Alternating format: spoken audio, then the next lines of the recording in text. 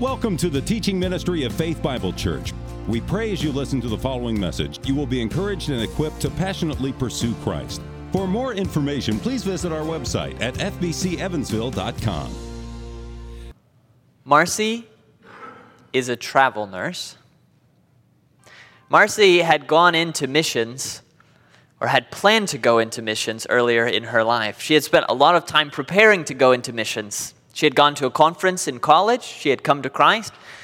She had heard about the great need that there is, especially in what's called the 1040 window, block of your map, where there is very little knowledge of Christ. The gospel's not heard there. And so she had gone into nursing, partly because she had an interest in it, and partly because she wanted to get into one of these countries that usually wouldn't allow missionaries in. So she had done that in college. She had graduated. But then she had decided, through a series of events, that she would first do some travel nursing, get some experience before she went overseas.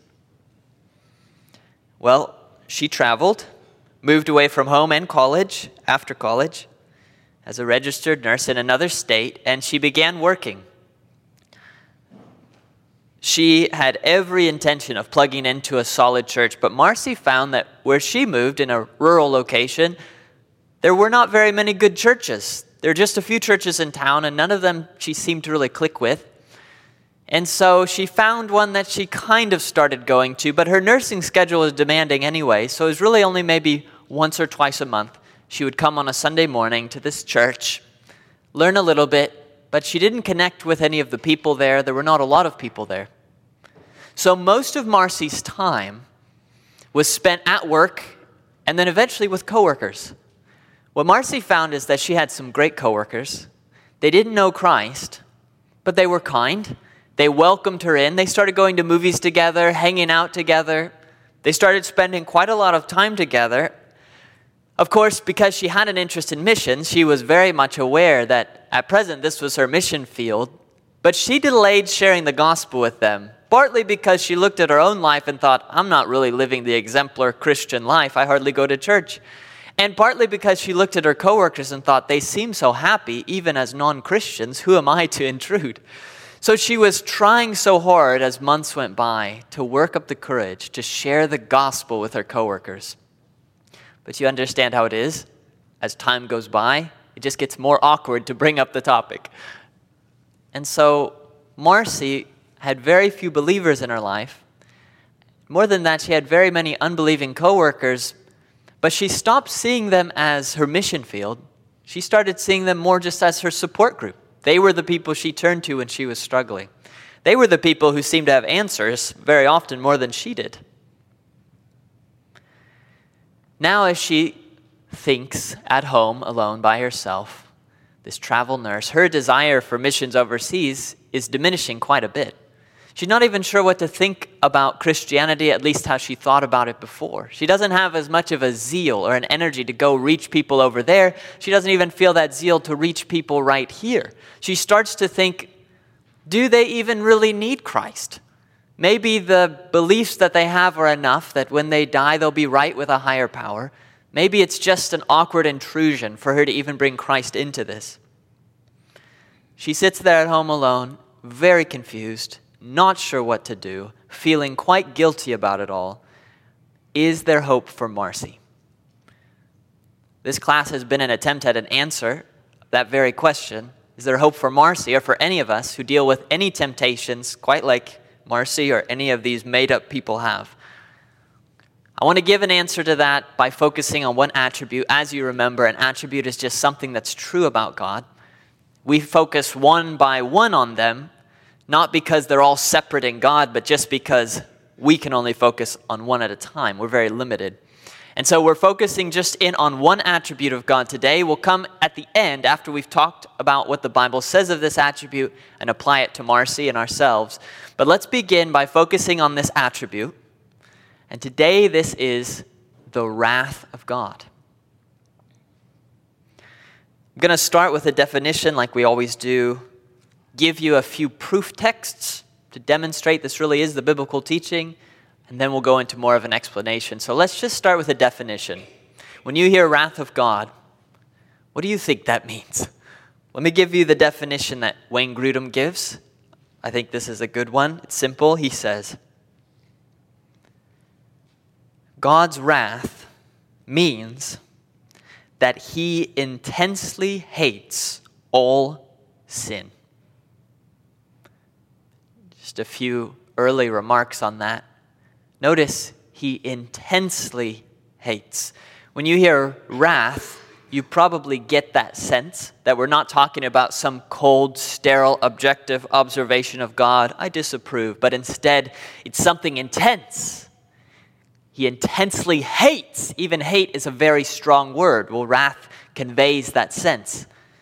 Hatred. It would be similar to our emotion of disgust. That's what we're talking about when we talk of the wrath of God. It's interesting, too, he intensely hates all sin. You might, again, like we've talked about before with other of God's attributes, say, what relationship does this have to emotion? We experience emotion. So is the wrath of God, are we talking mainly about an emotion that God feels? And let me just remind you, this is where we'll leave it on God's emotions. God has emotions, but you shouldn't think of them as the same as your emotions. Your emotions are tied even to your physical body, and God doesn't have a physical body. So a surgeon could take some kind of electrode, I don't know what I'm talking about here, but you do maybe, and zap parts of your brain and you would experience certain emotions. Well, God doesn't have a physical brain that you can affect in that way. Or you could be digesting your lunch and feel depressed or something. So your physical body affects your emotion. Now that's true in anger. When we talk about wrath or anger, because your anger, often it's something that, you know the feeling, it starts here and it starts working up and it becomes a physical thing. Your face gets red. Now your face getting red, it's not causing the anger per se, but once it is red, it keeps the anger going. The Bible even recognizes this because in the Old Testament, when we talk about God being slow to anger, the Hebrew, the original language, almost every time, maybe every time you read that in your English Bible, God is slow to anger, the expression is literally that God is long of nose. I think that's a very shocking thing to say of God. It's not derogatory at all. What it means is, the best we can tell, the idea is you get angry, your face starts to get red, and in the Hebrew way of thinking of it, your face is getting red all the way until it reaches the end of your nose. So if God is long of nose, it just means that that emotion of anger takes longer to fully attain whatever it's going to be. It's not saying God has a nose, but it's a way of speaking that we understand because we have emotion. But we always want to separate out God's emotion. It's an analogy to ours. It's analogical. It's in some way related to ours, so we can understand something about it, but it's not the same thing.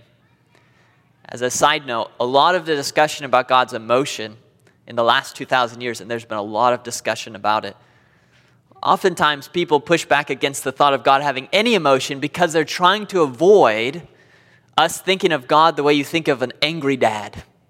Or some person who loses control, they get red in the face, they have no control. It's like their anger leads them to do rash things. We should never think of God that way. He's not led along by some physical body in the way that we are.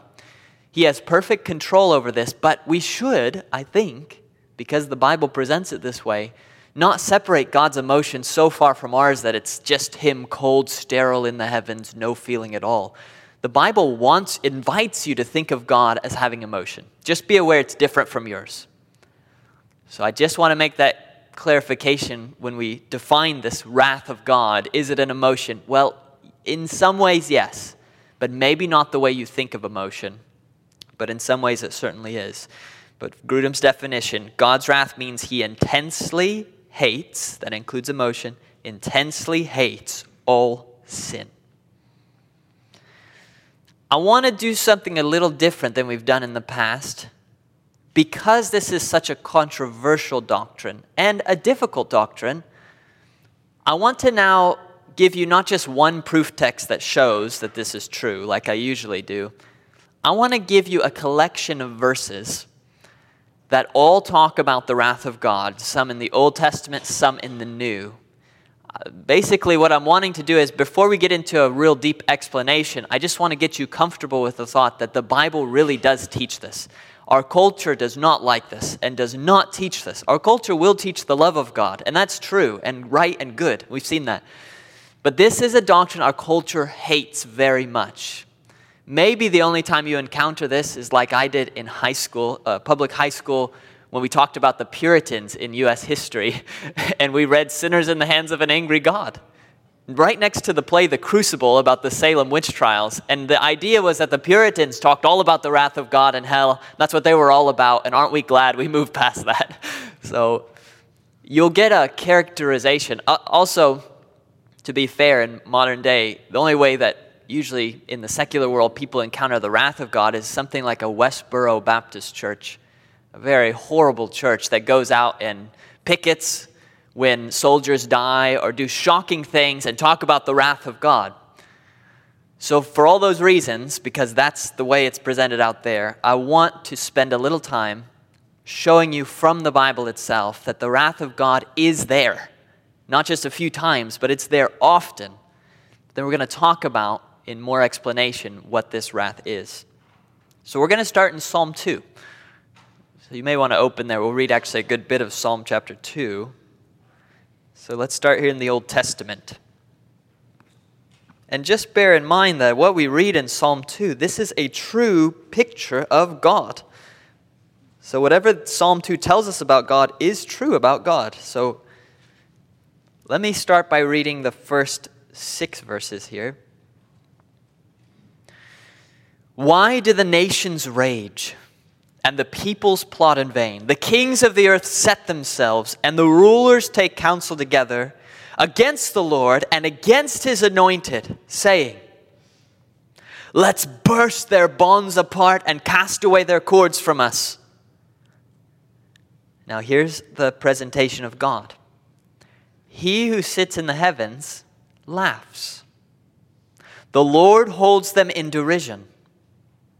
Then he will speak to them in his wrath and terrify them in his fury, saying, as for me, I have set my king on Zion, my holy hill.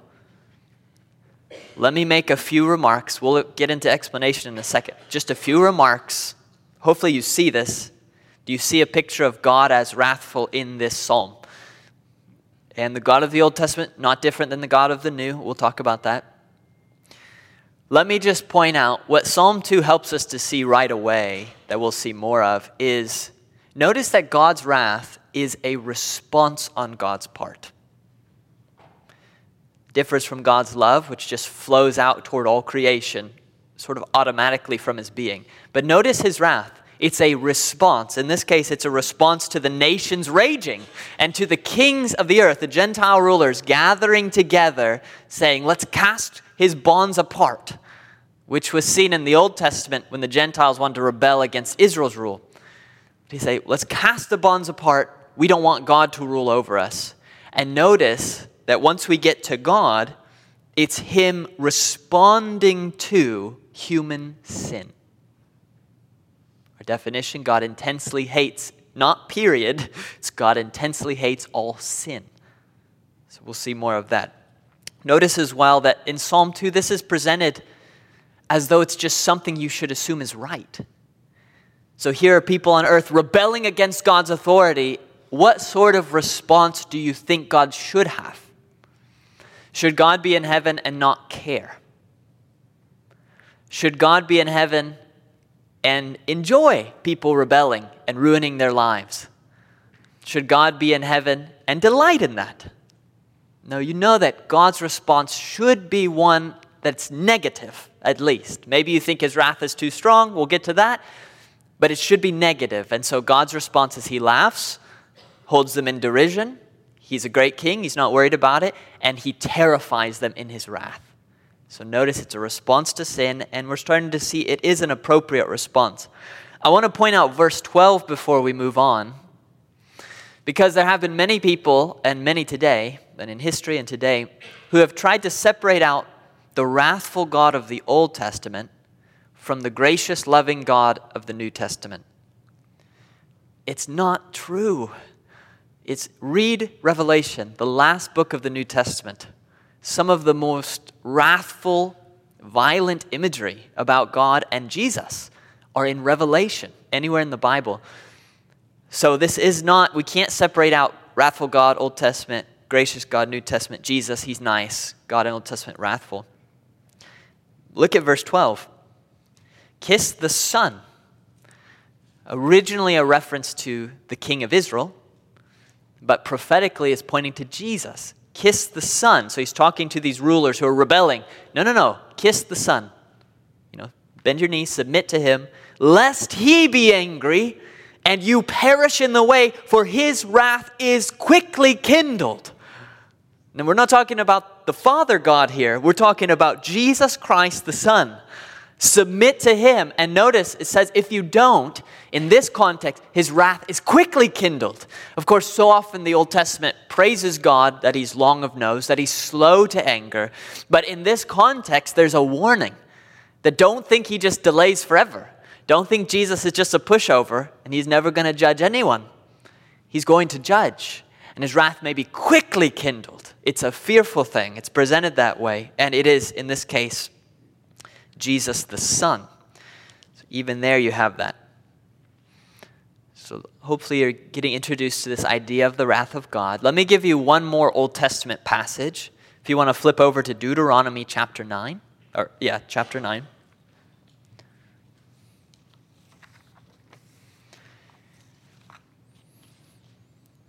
And we are looking here at chapter 9, verses 7 and 8.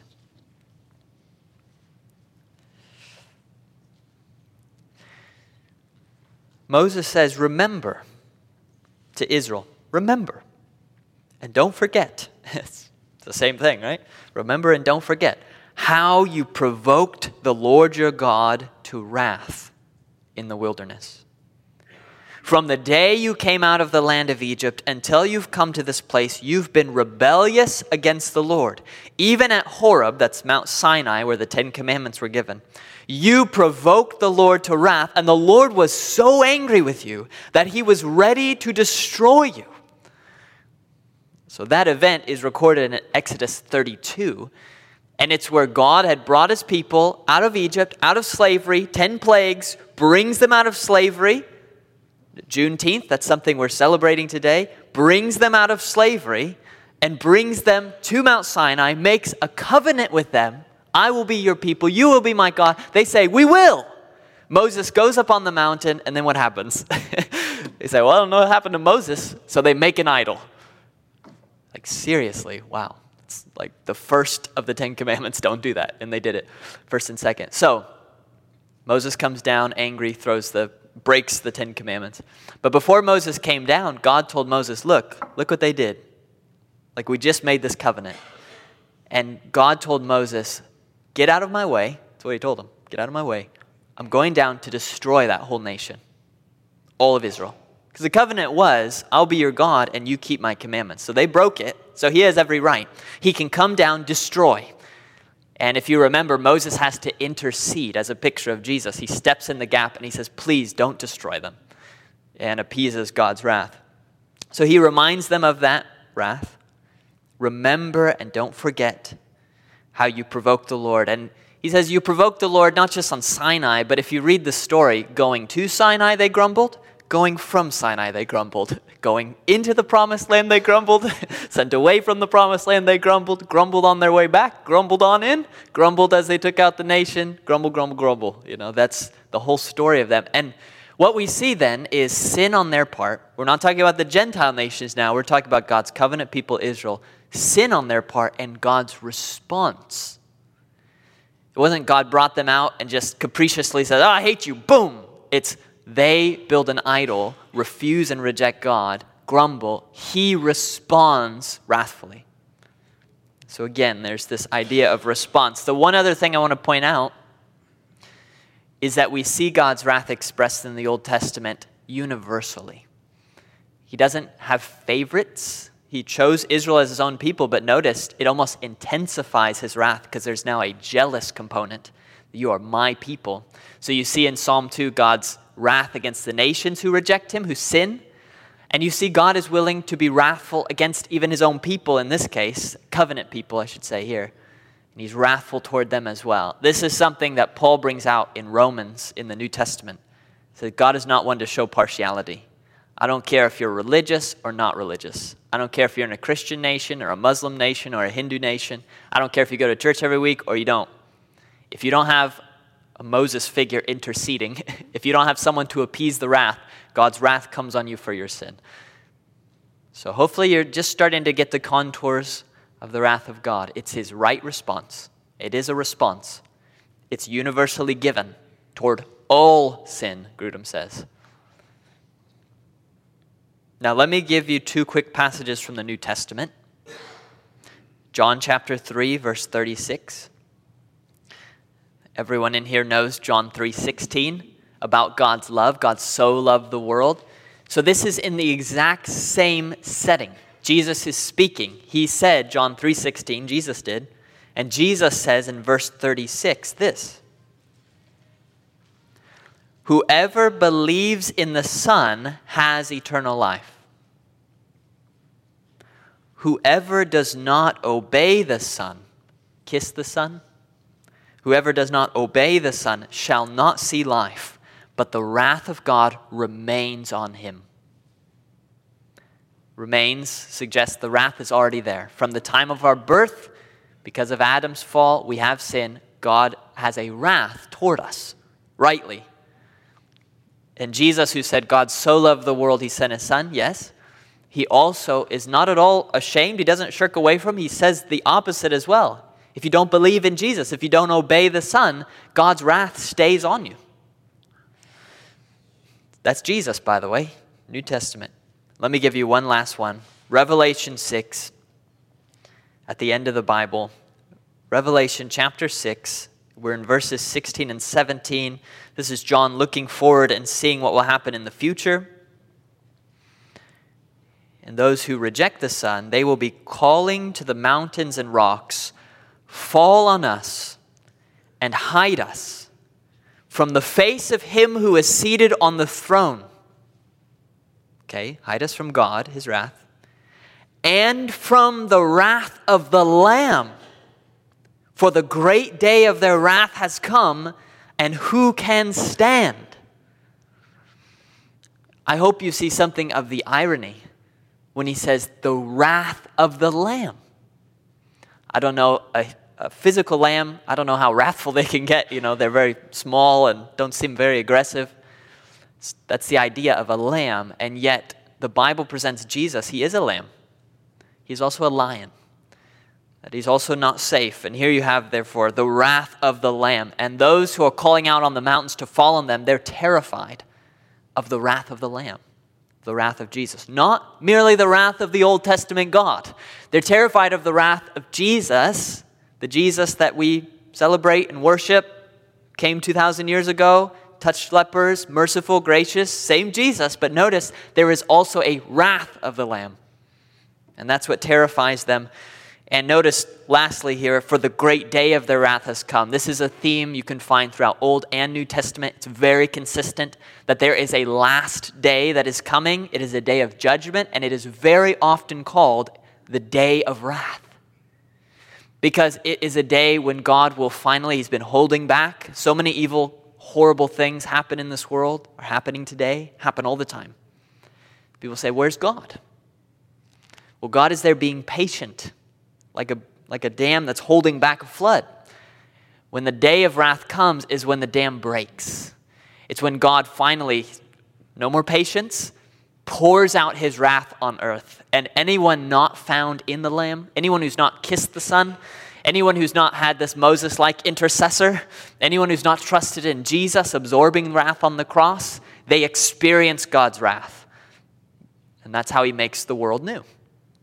That's how he fully judges, because he's a just judge. So it's a day of wrath.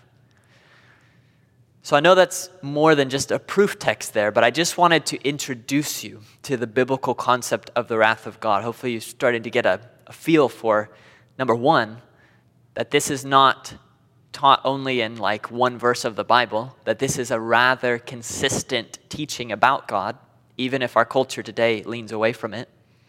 And number two, a few of the details about it. It's God's response to sin and so forth. So with that basis, let's do a little more of an explanation of the wrath of God. I've already given you that basic definition. It means God intensely hates all sin. And if you walk out from here just knowing that, you're good. But I do want to give you some clarifications as always. Let me just start, and you've maybe felt this, by acknowledging that this is a difficult doctrine. This is not one we put on our plaques on our walls, and that's probably right of us not to do that. This is a difficult doctrine, but let me give you a bit of a, I don't know what we'd call it. It's A.W. Pink, so it's usually a punch in the face. That's all that he does, really. But a bit of a correction, if I may. He acknowledges the same thing, and he says it this way in the attributes of God. He says, "It is sad indeed to find so many professing Christians who appear to regard the wrath of God as something for which they need to make an apology." You ever feel that way? Or who at least wish there was no such thing. While some who would not go so far as to openly admit that they consider it a blemish on the divine character, yet they're far from regarding it, he says, with delight. I don't know if that's appropriate, maybe. They like not to think about it, and they rarely hear it mentioned without a secret resentment rising up in their hearts against it. Even with those who are more sober in their judgment, not a few seem to imagine that there's a severity about the divine wrath that makes it too terrifying to form a theme for profitable contemplation. Others harbor the delusion that God's wrath is not consistent with his goodness, and so seek to banish it from their thoughts. If we're honest, sometimes we think these things, even if Pink puts it so strongly. It's sad. It is sad. But sometimes the wrath of God, it can be a difficult doctrine. We'll talk about in just a second. There's some healthy ways that this should be a difficult doctrine. We'll talk about that. But the first thing I want to say about the wrath of God, and a key takeaway about God's wrath in the Bible, is that God's wrath is right. It is the most right. And when you look at the Bible and you see evidences of God's wrath and you think, oh, that's too strong, you're wrong. You're wrong. God was right. When God judges, when God puts Aaron's sons to death, you go, oh, wow, God was right. When God struck Uzzah for touching the ark so it wouldn't fall in the dirt, and David was angry. Why'd you kill Uzzah? God was right, David was wrong. I remember one time I was listening to a sermon, and I don't remember who was preaching it or where. Sometimes I'll listen to sermons locally or wherever. And I had come across one, and the person, he was preaching, and he talked about the wrath of God in the Old Testament. And he was talking about how God was wrathful toward Israel. And he said, you know what it's like? It's like sometimes you're in the grocery store and you'll see a mom and her kids are going berserk. And she's doing everything she can to keep them in line. And finally she's had enough and she just explodes on them. That's what God in the Old Testament was like. It's like, oh no, that is sad. That's very bad. That's wrong. That's super wrong. He's wrong. God is not overreacting at all. The first thing we need to fix in our minds, even if it doesn't make sense to us in all cases, God's wrath is right. It should not be any other way. If you want a very practical application of this, just think of the doctrine of hell. Hell is a difficult doctrine. If you really think about it, it's almost overwhelming. It's almost difficult even to imagine it, even to think of it. And there's some ways in which that's appropriate because we love people. But we have to acknowledge this. We have to drill this into our mind. Hell is not an embarrassment. We don't have to apologize for hell. We don't have to explain hell away. You know who taught the doctrine of hell more than anyone else in the Bible? It was Jesus himself. He did most of the teaching on hell. Hell is right. It is not an overreaction. It's not too much punishment for just a little sin. It's not. When we feel like God's wrath is too strong and too severe. What it demonstrates is not that God is too wrathful. It demonstrates that we think too little of sin. That's the whole issue. If you could understand the real nature of your sin, you would say, hell is right. Anything less would be completely wrong. The thing is that God understands the true nature of our sin. It's not like foibles. It's not the euphemisms we make. Even when we say like, and you can say this, okay? But even when we say like, oh man, I fell into sin. like, oh, oops, oh, No, like you contemplated it, you made that decision. Here's God's law, here's what you want to do. You decide, I don't care what God says, I'm just going to do my own thing. I don't care. And you do it in his face. That's sin.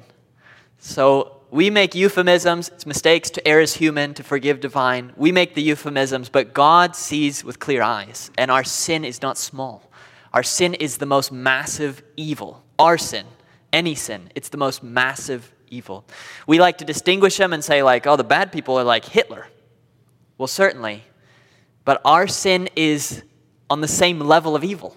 It's not to the same degree, but it's the same genre. Like John Owen said, every sin wants to be Hitler. Every sin you commit wants to be Hitler. Every sin wants to be the worst of its kind if God doesn't restrain it. So that's the first thing we need to say about wrath, is that God's wrath, it is right. It is a proper moral response on the part of God to sin. So if you just think about it, there was no demonstration of God's wrath before creation. In eternity past, no wrath was demonstrated at all. The gems of it, or the germs of it, what would be shown as wrath after creation were there. God didn't change, but there was no reason for God to be wrathful then. God's wrath is a response. Another reason we struggle, talking about God's wrath being right, another reason we really struggle with the wrath of God is because you and I, our wrath is usually bad. The reason for this is because when we get angry, sometimes we get angry at what we should be angry at. If you hear about sex trafficking, which is very much alive today, even in Evansville, when you hear about that, that should make you angry. That is a moral outrage, preying upon the weak. That is evil. You should feel anger toward that. And when you do, it's not wrong. But here's the thing with our anger. Most of our anger is not about the right things, or it's not to the right degree. Usually our anger is about inconveniences. So here's an example I think of. For example, I remember we had a huge limb going over our driveway, and I wanted to cut this huge limb because it was touching our house. It was messing up our roof. So I need to cut it. But I mean, it's a thick one, thick. And it's 15 feet up. So I'm thinking, how am I going to cut that? Maybe 20, I don't know. It's way up there. So I'm Googling, how do I cut this limb? What do I do here? And so my first attempt was to just take one of those pruning saws on the extendable pole. And I stood, never do it, but I did it. Stood on the very top of a ladder with it fully extended, just trying to cut this thing. So I'm working on that. And you've got the little wooden handle for the lopper, And so I'm trying to do that. That thing's swinging around, and it's very dangerous. And it's really not cutting much, but it's a little bit. So I do a little. I'm exhausted. I don't have a ton of upper body strength, you might notice. So I'm trying so hard to cut it, and then I'm succeeding enough that branch, as I cut it, starts to bend down. Nobody told me that pins the blade in there. So now my blade is stuck, and the pole's just hanging there. And I can't move it. So I go, what am I supposed to do here? And as I'm working on that, I'm swinging it, I'm doing this, I'm doing that. That little wooden handle for the lopper, it's on a rope that comes all the way down, is swinging around, and I turn just in time for it to deck me right in my face. And I'll tell you, I was angry. But that's not an appropriate anger. What am I angry at? Myself? The physical object? God?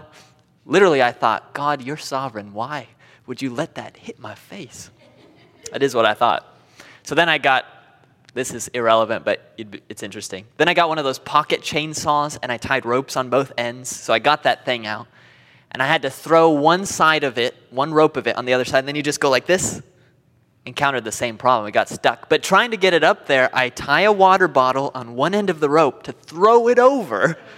And what are the chances I throw it up and it hits the tree, it literally untwists the cap, and the water sprays on me on this ladder that I'm standing on. Anyways, I was angry. I was upset. Now, was I angry with God's anger at the moral outrage of how dare that water bottle, that non-sentient water bottle, hate me so much? What am I going to be angry at? Most of our anger is of that nature. That was simply inconvenient. It was my own fault, and it was simply an inconvenience. Most of our anger is like that. Sometimes, so it's at the wrong things, or to the wrong degree. Your road rage. Let's talk about your road rage. You know it's wrong. And you might say, well, it's not totally wrong because that person did a morally wrong thing in merging in front of me, or skipping around me. Yeah, but that's enough for maybe that much anger, and you're feeling that much anger. So another reason it's hard for us to think of God's wrath as right is because we compare it to our own. Like that guy in the sermon. God just exploded. Well, you would explode. God never explodes like that. God's wrath is a perfect, proper, moral response to all sin. And it's always to the degree it needs to be, that's exactly correct, and it's always at the right things. This is why, for example, when Jesus came to earth, everyone's expectation was that Jesus would come, side with the Pharisees, and hate these low-life prostitutes and tax collectors who were explicitly rejecting God. Surely Jesus would say, good job, Pharisees, those guys are terrible, let's get rid of them. Or at least the Romans, those guys are horrible, imperialist monsters, let's get rid of them. And when Jesus came, he turned against the Pharisees, those who were morally upright. And he was compassionate. He called out the sin of the tax collectors and prostitutes, but he was compassionate to them. Why was it so shockingly reverse what was expected? Because the Pharisees' anger toward those low lives was only partly righteous. Most of it was a matter of convenience. What they hated the most in the tax collectors and prostitutes was not really that they disobeyed God, because they also did. It was that they disobeyed them. They wouldn't listen to the religious leadership. So Jesus could see things clearly, and his wrath was correct. It was right. So the first thing that we have to acknowledge about God's wrath in the Bible is that God's wrath is right. Ours is not. The anger of man does not produce the righteousness of God, James 1:20 says. God's is. Here's John Murray in Redemption Accomplished and Applied. He said, the wrath of God is the inevitable reaction of the divine holiness against sin. Sin is the contradiction of the perfection of God, and he cannot but recoil against that which is the contradiction of himself. God's wrath is right. Let me make one more comment before we close this explanation. Now, why is it that we feel so uncomfortable with God's wrath? Part of it's because we misunderstand it. Another part of it is because God's wrath, I don't know what you want to call this. Theologians use different words.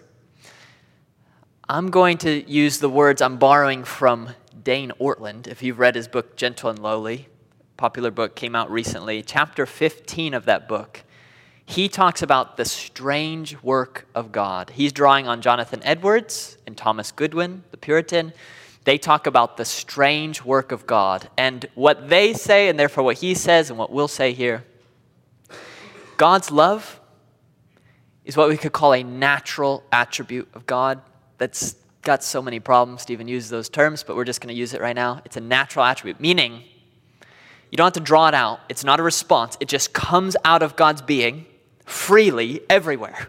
Trinitarian love, and it just overflows naturally. That's who God is. He is love, and it comes out, it flows, doesn't require something, and then it loves. It just flows out. God's wrath is not like that. That's why his love was always there from eternity past. His wrath is a response to moral evil.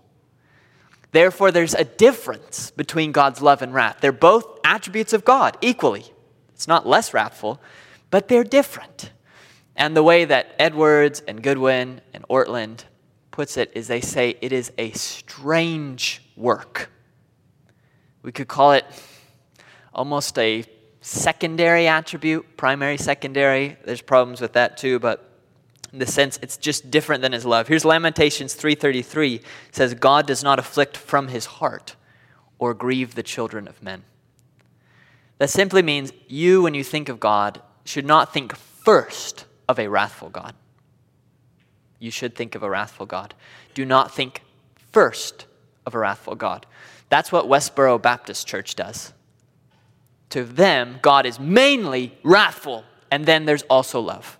You should think of God as God is loving. That's his inclination. His natural inclination is to be gracious, is to be loving. And it's only as he encounters the rejection of himself, moral evil, that then wrath is his right response. But it is important to point out, that's even why for us, God's wrath is a hard doctrine, because we recognize, even when God gives wrath, it's not from his heart. Meaning it's not, I love to crush, destroy. I love this naturally and I'll be nice. But I love to destroy. It's not like that. God's not the villain. But God will respond rightly to sin. So God's wrath is right. And it is a strange work or secondary doctrine, if you will, or attribute. Let's finish up now by applying this, and we'll be done here. What use is the wrath of God? There are a lot, but we're just going to apply it in this way, your urgency. Jude 23 says, save some by snatching them out of the fire. That there's fire is because there's wrath from God. And the call is save some by snatch. You see the picture there? Going into the fire, snatch them out. Not like, hey, don't do that. Snatch them out of the fire. If my child's going to try to touch the stove when it's on, I'm not going to say, oh, Eliram, let me explain. That's not a good idea. Here are the reasons. Instead, you just grab him and you pull him away. There's a sense of urgency. The reason that we as Christians have a sense of urgency in this life, we're assured of a happy ending for ourselves, but we're not assured of that for others. And there is a day of wrath coming. And therefore, it should compel us into a sense of urgency, a snatching of people out of the fire. My habit recently has been, when I'm at the gym, after I work out, go try to sit in the steam room. I don't know how you do it. It's suffocating. But trying to do that, supposedly good for me or something. So I'm sitting in there for a few minutes, and while I do, I've made it my habit that that's when I pray for lost friends. Because it's simply a reminder to me that if I'm not sharing with my lost friends, they don't trust in Christ, that as unpleasant as this steam room is, as choking and stuff, I'm going to leave here in 10 minutes. And those who don't trust in Christ experience something far worse forever with no relief. It produces in me a sense of urgency. The wrath of God gives us urgency in evangelism. Returning to Marcy. Marcy, one day, is on Instagram. She finds a link to a sermon by Paul Washer. And it's about the coming judgment. And God uses that quite a lot. She had been growing cold and stale, and her interests had been divided. She'd felt guilty, but her input was mostly just unbelieving friends. That just woke her up. What am I thinking? She realized there really is a wrath to come. There really is a day of judgment. And she loves the people she works with, and she can't be apathetic about them. It's not like automatically they go to heaven because they're decent people. She knows what the Bible teaches, that there's no decent people, that all of us need Jesus Christ to intercede for us against God's wrath. It's our only hope. Otherwise, why did Jesus ever die on a cross if we don't need a cross for salvation? And so this is starting to wake her up. But of course, it's been so long, she's terrified to bring the subject up. But you know the first thing Marcy does? She gets on her knees and she prays, God, please forgive me for being so apathetic and not caring. And please provide for me an opportunity to share Christ and deliverance from the wrath to come with my coworkers. The amazing thing about praying that kind of prayer, you know it if you're a Christian. God always answers it. I mean, does he ever not? And she starts to have openings where she can begin to share Jesus. Yes, it's awkward. She'll admit it. But she starts to be able to talk about sin, about God, about death. She's a nurse. About Christ. She begins to have opportunities to start sharing these things with her coworkers. She realizes even for herself how foolish it's been to prioritize other things over him. She gets plugged into the church she's going to. She says, if this is the church, this is the church. She plugs into it, gets into fellowship for her own safety, realizes her perseverance in the faith. Her salvation, that's part of that. It's her perseverance. If she's saved, she will persevere. Therefore, she plugs in there, and then her urgency toward others increases. She realizes God may not have called her right now to be a missionary to the ends of the earth or the 1040 window, but she definitely will have her arms around those who are near her. If they will, like Spurgeon said, if they will go into hell, they will go with her arms around their ankles, and not one of them will go unprayed for. Let's pray. Lord, I pray that you would use this fact about yourself to work in us a real urgency. That the gospel that we preach week after week, it's more important than what we read on the news during the week. It's more important than the state of the economy or international politics. It's more important than any of those things. It is you, God, promising that you will one day send your Son. The whole earth will be judged by him, and only those who are in him will escape your right, just wrath. Thank you for giving us a gospel, good news, that we can be in him. Because of the cross, we can be spared. Please help us not selfishly to hold this close to ourselves and throw our lives away on hobbies or other interests, but I pray that this would be primary to us, that you have left us here to make you known and to invite others to the same salvation we enjoy. So please help us to remember and not forget that you are a loving God and also a God of wrath, and judgment will come. It's in Christ's name we pray.